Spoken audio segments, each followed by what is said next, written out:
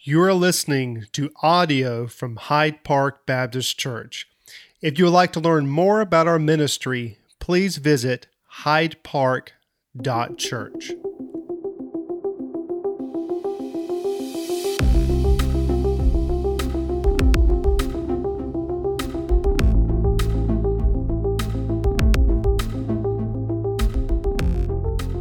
Good morning.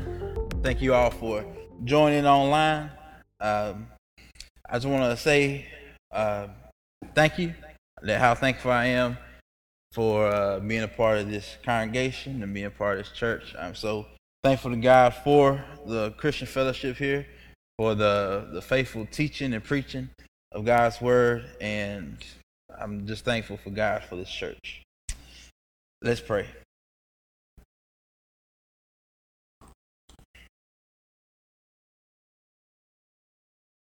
Father, you are holy, holy, holy. Lord God Almighty, who was and is to come. Father, you are so great in your mercy, in your power, in your love, and your grace, God. Father, thank you for this church. Thank you for your love for this congregation, for the blessings you've given this congregation. I pray you'll continue to bless it. Father, we pray that as the Christmas season has wound down and the excitement and the hustle and bustle are behind us, pray that we would not be distracted from the excitement, but we will be able to focus on your word this morning. Father, we thank you for all the good gifts you've given, Father. None more than your Son, Jesus Christ. Father, bless this time this morning. In your name, amen.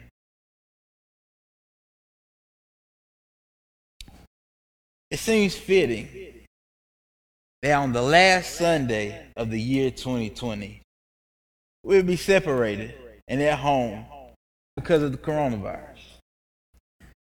Usually around this time of year, we reflect on the past year.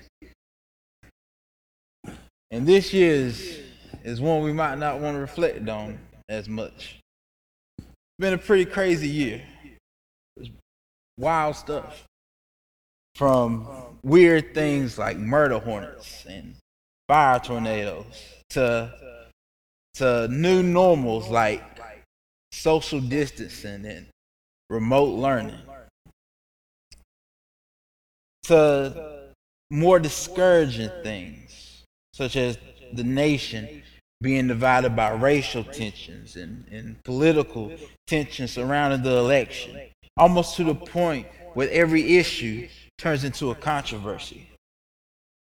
To all of the sickness and the disease and the separateness and the deaths, both COVID related and non-COVID related.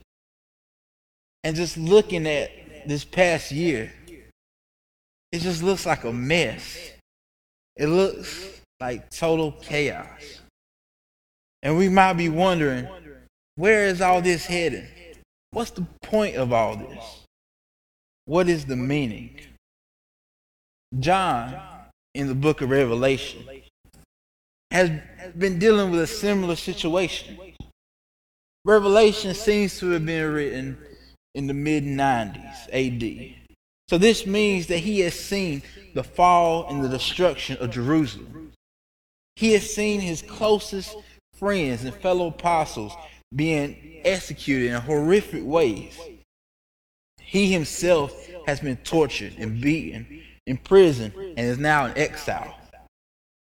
His life might seem chaotic. And in the midst of this, he receives a glimpse of what is to come, a preview of the things to come. And for us, as we are ending this year and are looking forward to a new one, we need to remind ourselves of this same glimpse that John saw in Revelation chapter 5. John sees that Jesus is crowned as King of all and is praised by all creation. Jesus' perfection and his work of redemption makes him worthy to rule as king of all. If you would, follow along as we read Revelation chapter 5. Then I saw in the right hand of him who was seated on the throne a scroll, written within and on the back, sealed with 7 seals. And I saw a mighty angel proclaiming with a loud voice, "Who is worthy to open the scroll and break its seals?" And no one in heaven or on earth or under the earth was able to open the scroll or to look into it. And I began to weep loudly, because no one was found worthy to open the scroll or to look into it. And one of the elders said to me, "Weep no more. Behold, the Lion of the tribe of Judah, the Root of David, has conquered, so that he can open the scroll and its 7 seals." And between the throne and the 4 living creatures, and among the elders, I saw a lamb standing as though it had been slain, with 7 horns and with 7 eyes, which are the 7 spirits of God sent out into all the earth. And when he took the scroll, and he went and took the scroll and from the right hand of him who was seated on the throne. And when he had taken the scroll, the 4 living creatures and the 24 elders fell down before the Lamb, each holding a harp and a golden bowls full of incense, which are the prayers of the saints. And they sang a new song, saying, "Worthy are you to take the scroll and to open its seals, for you were slain, and by your blood you ransomed people for God from every tribe and language and people and nation, and you have made them a kingdom and priests to our God, and they shall reign on the earth." Then I looked, and I heard around the throne and the living creatures and the elders the voice of many angels, numbering myriads of myriads and thousands of thousands, saying with a loud voice, "Worthy is the Lamb who was slain to receive power and wealth and wisdom and might and honor and glory and blessing." And I heard every creature in heaven, on earth, and under the earth, and in the sea, and all that is in them, saying, "To him who sits on the throne and to the Lamb be blessing and honor and glory and might forever and ever." And the 4 living creatures said, "Amen." And the elders fell down and worshiped. John starts his vision by being invited by Jesus into the throne room of the Father. It is only by Jesus that we come to the Father. And it is Jesus himself that calls us to his coronation. John comes to the throne room and sees the Father sitting on his throne in all of his holy, glorious majesty. John sees that the presence of the holy God and the splendor of his majesty compulses the elders and the living creatures who are around the throne to ceaselessly worship him for who he is and what he has done in creation. With this as the background, we begin in chapter 5. Chapter 5 has 2 divisions. The first section, we see Jesus being crowned as the only one worthy to carry out God's plan. John, in the spirit, sees that in the right hand of him who is seated on the throne, God the Father, is a scroll written within and on the back, sealed with 7 seals. There are a few observations we should make in this text. First, the scroll that is in the hand of the Father is God's plan for history. It is the fulfillment of the promise in Genesis 3 to reverse the curse that was brought about by the fall. In Genesis 3, Adam and Eve sinned against God, and God is about to hand the curses out for the punishment for their sins. But before he curses them, he curses the serpent. And in that curse, he promises a savior. He promises redemption. Genesis 3:15. "I will put enmity between you and the woman, and between your offspring and her offspring. He shall bruise your head, and you shall bruise his heel. This is a promise that there will be enmity between the people of Satan, the people of the devil, and the people of the woman, or the people of God. Between the offspring of the serpent and the offspring of the woman. And then it focuses on one particular offspring, a he. He shall bruise the head of the serpent, and the serpent shall bruise his heel. Meaning that the serpent will hurt him, but he, the seed, will kill the serpent. This is a promise to reverse the curses that were about to be handed out in Genesis. That the enmity between us and the people of Satan would be ended. That the enemies of God would be judged, and the people of God will be redeemed. It is God's plan to redeem his people and judge his enemies. It is the plan to make all things right, his plan of justice and mercy. This world may seem to us chaotic, but it is all working out according to God's plan. Second, it is a holy plan. The plan is God's, and therefore it is holy. It is not twisted. It is not unfair. It is not unjust. It is holy, and it is perfect. And third, it is complete, and it is a comprehensive plan. It says it is written within and on the back. It's not missing any details. It is full. It is complete and comprehensive. There are no minor details left out. There are no minute points that is missed. This includes the broadest aspects of history and even the smallest details of our own lives. We may think that God overlooks certain details, but his attention is on everything. Everything in our lives are according to plan. Next, in the vision, John sees a mighty angel proclaiming with a loud voice, proclaiming so that all reality can hear. Who is worthy to open the scroll and break its seals? Who is qualified, is what he's saying. Who is qualified? Who is worthy to reveal God's plan for justice and redemption and to execute it? Who can do this? And in response to the angel's question, it's complete silence. Even crickets can't make a noise. There's no one. Verse 3 says, no one in heaven, on earth, under the earth, in all of creation, no one in all of creation was able to open the scroll and to look into it. No one was able to reveal God's plan and to execute justice and redemption. There is so much division in the world and in this nation, as we've seen this past year.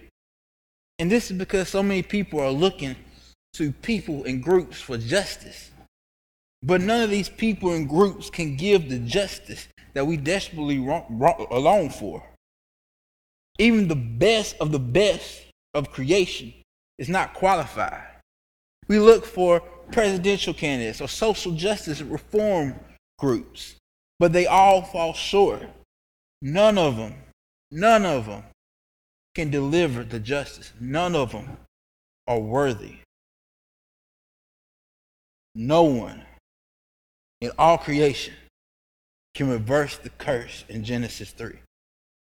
No wonder John says in verse 4, and I began to weep loudly, because no one was able to open the scroll or to look into it.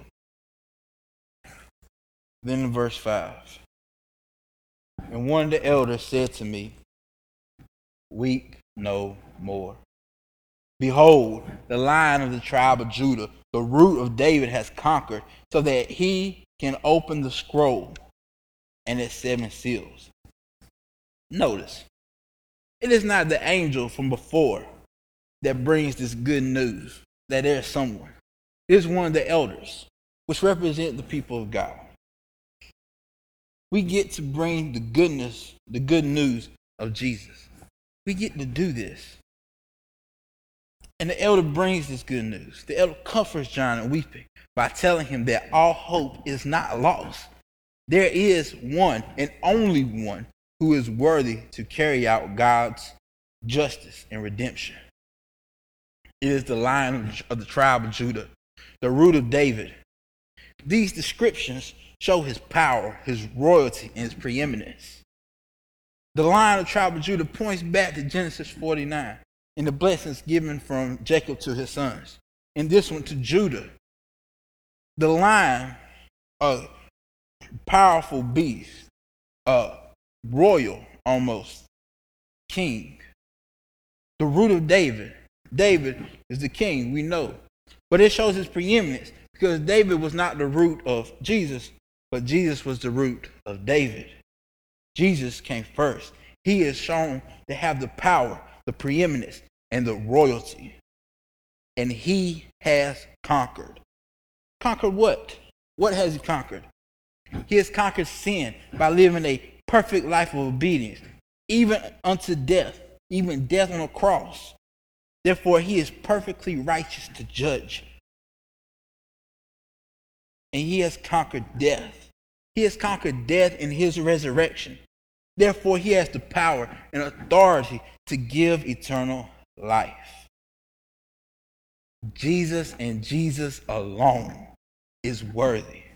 All of creation is not, only Jesus. There may seem throughout our lives that there are many things that we have to give our attention to. That there are many things that we have to give our time and efforts to. But none of them deserve our time and effort, only to the extent that they glorify Jesus. Jesus is only worthy of all our time and efforts. He is worthy of our allegiance. He is worthy of all praise and glory. He is the only one who is worthy. C.T. Studd once said, only one life, and it will soon be past. And only what is done for Christ will last. In our lives, there are many things we must do. But the only things that will last, the only things of eternal value, is what glorifies Jesus, the worthy one. Now, as we move to verse 6, I want you to notice the irony, the picture of irony that we see here. John was told of the lion that has conquered. And as he turns to look, he sees a lamb as though it had been slain. Jesus has conquered by his life of obedience. The same lion that has conquered is the lamb that was slain. And he was slain for us. He has conquered. He has defeated. And now he is worthy of all. We see the lamb with 7 horns and 7 eyes that symbolize the all power and knowledge of Jesus. This is the beauty of Jesus. We see him pictured as all powerful, all royal, and preeminent in majesty. But we also see him with meekness and humility as a lamb. Jesus is perfectly symmetric in all of his attributes. He is the beautiful one. And he has conquered. Then in verse 7, the moment that all creation has been longing for since the fall. And he went and took the scroll from the right hand of him who was seated on the throne. The Lamb has conquered, and this is his coronation as King of all. He has come back victorious. Psalm 24, 7 through 10 says it like this. Lift up your heads, O gates, and be lifted up, O ancient doors, that the King of glory may come in. Who is this King of glory? The Lord, strong and mighty, the Lord, mighty in battle. Lift up your heads, O gates, and lift them up, O ancient doors, that the King of glory may come in. Who is this King of glory? The Lord of hosts. He is the King of glory. Daniel 7 describes the scene as Jesus receiving dominion over all. Jesus, the conquering lion, the lamb that was slain, is the King of all. This moves us to the second division, where Christ, the King, is worshipped by all creation. After Jesus takes the scroll, the 4 living creatures and the 24 elders that are around the throne, worshiping the Father, now fall before Jesus and are worshiping the Lamb. It says that they fell down, each holding a harp and golden bowls full of incense, which are the prayers of the saints, the prayers of the people of God. There are no prayers of God's people that is not heard or neglected. Every prayer, every sigh, every tear, every plea of relief from the people of God is heard by God and is answered in Jesus. The elders, people of God, sing to the Lamb. Worthy are you to take the scroll and to open its seals. For you were slain, and by your blood you ransomed people for God, from every tribe and language and people and nation. And you have made them a kingdom and priests to our God, and they shall reign on the earth. This song deserves its own sermon. There's so much in it. But let's make 2 notes. First, the people of God, the people worshiping Jesus, are diverse. They're not one people. Jesus is not some local deity worshipped by one group of people. He is the cosmic ruler of everything. And people from all walks of life will be worshiping Jesus. He has saved from every tribe, every language, every nation, every people, a people for himself to worship him. If you imagine that the people of God in heaven only look like you, you're wrong. You're misguided. The people of God are diverse. There's only one thing that unites. There's only one thing that unites these people, and it is that Jesus has ransomed or purchased them for God by his blood. They're not united around age or likes or dislikes. They're not united around social or economic class. They're united by the blood of the Lamb, by the salvation that comes from Jesus and Jesus alone. Next, there's levels. The first level is the elders, the living creatures, who are with the God the Father and with the Lamb. And then there's another level around them. And this is the voice of many angels, right? It extends to the voice of many angels, numbering myriads of myriads and thousands of thousands, countless angels, saying with a loud voice, worthy is the Lamb who was slain to receive power and wealth and wisdom and might and honor and glory and blessing. Notice again the proximity of the worshipers. It is not the angels who are close and then we're on the outside. No, we, the people of God, are with Jesus, near him, close to him. And it is the angels who surround us, who close us in. And then the farthest level the outside of the angels, is the rest of creation. Then in verse 13, and I heard every creature in heaven, on earth, under the earth, and in the sea, all creation, and all that is in them, saying, to him who sits on the throne, and to the Lamb, be blessing and honor and glory and might forever and ever. This is all the rest of creation. This includes every unbeliever. This includes every oppressor of God's people, every evil tyrant, every demon, even Satan himself. They will all bow before Jesus in submission. We, the people of Jesus, will bow out of gratitude and love. But those on the outside, the enemies of Jesus, will bow out of defeat. If you are an unbeliever, you may think to yourself that you will not submit to Jesus, that you reject Jesus. But you will bow. That is not a question. You will bow before Jesus. The question is, will you bow out of gratitude with the people of God for the salvation that he has given? Or will you bow out of defeat alongside his enemies? For believers, this should give us encouragement and endurance. One, because these who have oppressed us, these who have attacked us, are separated from us by this wall of angels. And second, those outside the wall who have attacked us will be too busy worshiping Jesus. Now, there's a already and not yet paradox here. Some of these things that we have seen have already happened or are already happening.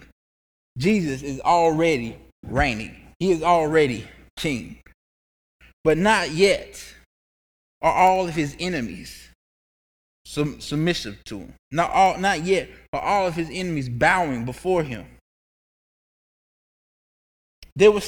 I know the year 2020 is coming to a close, and we're excited about that. But even in 2021 and onward, there will still be disease, there will still be division, and there will still be death. The people of God will continue to be attacked, and we will be increasingly attacked by the world and the devil. However, we will not be defeated. We know that no matter what happens here, whether we're healthy or whether we're sick, whether we have plenty or whether we're poor, whether we're free or oppressed, whether we're at peace or in persecution, whether we're in prison, whether we're beaten, whether we're tortured, whether we live or die, there is no scenario where we lose. Because the lion who has conquered is the same lamb that was slain for us. And he will reign forever and ever. What is our response? What should our response be to all of this? Verse 14. And the four living creatures said, Amen. And the elders fell down and worshiped. We're to worship. We're to worship the Lord, the King Jesus, every day. Every day. Every moment. Ceaselessly worshiping. How are we to worship though? Right? We can't come to church every Sunday, every day. How are we to worship? First, we're to worship with our thought. We're to be thinking about Jesus every day. Thinking about his glory, his majesty, his power, his supremacy, his preeminence, all of his attributes, all the work that he has done in creation and redemption. We should be thinking about him and pondering and contemplating the wonder of Jesus, the only one who is worthy to rule as king over all. And out of that contemplation will flow worship. Second, we're to be proclaiming his name. We get to proclaim the greatness of Jesus. We need not be nervous. We're proclaiming the King, the only one who is worthy. We have the best news anybody in this world can hear. And we must be unashamedly proclaiming Jesus. When we're asked what we believe, we need not shudder. We need not try to come up with some cliche answers. We must simply say, Jesus Christ is Lord. And then thirdly, we must live like him. We must live like him. In Philippians chapter 2, it says, have this mind among yourself, which is yours in Christ Jesus, who though he was in the form of God, did not count equality with God a thing to be grasped, but made himself nothing, taking the form of a servant, and becoming obedient even to the point of death, even death on the cross. Therefore, God has highly exalted him and has bestowed on him the name that is above every name, that in the name of Jesus Christ every knee shall bow in heaven, on earth, and under the earth, and every tongue confess that Jesus Christ is Lord, to the glory of God the Father. This is the Christian parabola. Jesus left his heavenly throne, came down to the lowest point, death on the cross, and then he rose and is exalted above all. We must be willing to suffer, to lower ourselves, to submit as our Lord did, as our King did. We must be willing to pick up our cross and to die to ourselves. We must be willing to follow Jesus. But Jesus didn't end at the lowest point. He was exalted. And as we are at our lowest point, as we are following Jesus, we will also follow him to heaven, to glory. And we will reflect his glory, the glory of the King. Think about these things as we enter the new year. And as things get hard, and as chaos seems to reign, let us remember our King is on his throne. Our King is reigning. Our King has no competition. And our King loves us. Let's pray. Father, thank you for Jesus. Thank you for fulfilling your promise in Genesis 3, that you will reverse the curse and that you will send one offspring, one seed, to crush the head of the serpent. We thank you that that is Jesus, our Lord, our King. We thank you that he reigns forever and ever, and that because of his grace, we will be there with him. Apart from hurts, apart from our enemies, from persecution, oppression, and forever in the midst of the love and the joy and the glory of our King. In his name, amen. Thank you for tuning in to this week's sermon. For more information about Hyde Park Baptist Church, please check out our website, hydepark.church, or on social media on Facebook and Instagram at Hyde Park Baptist.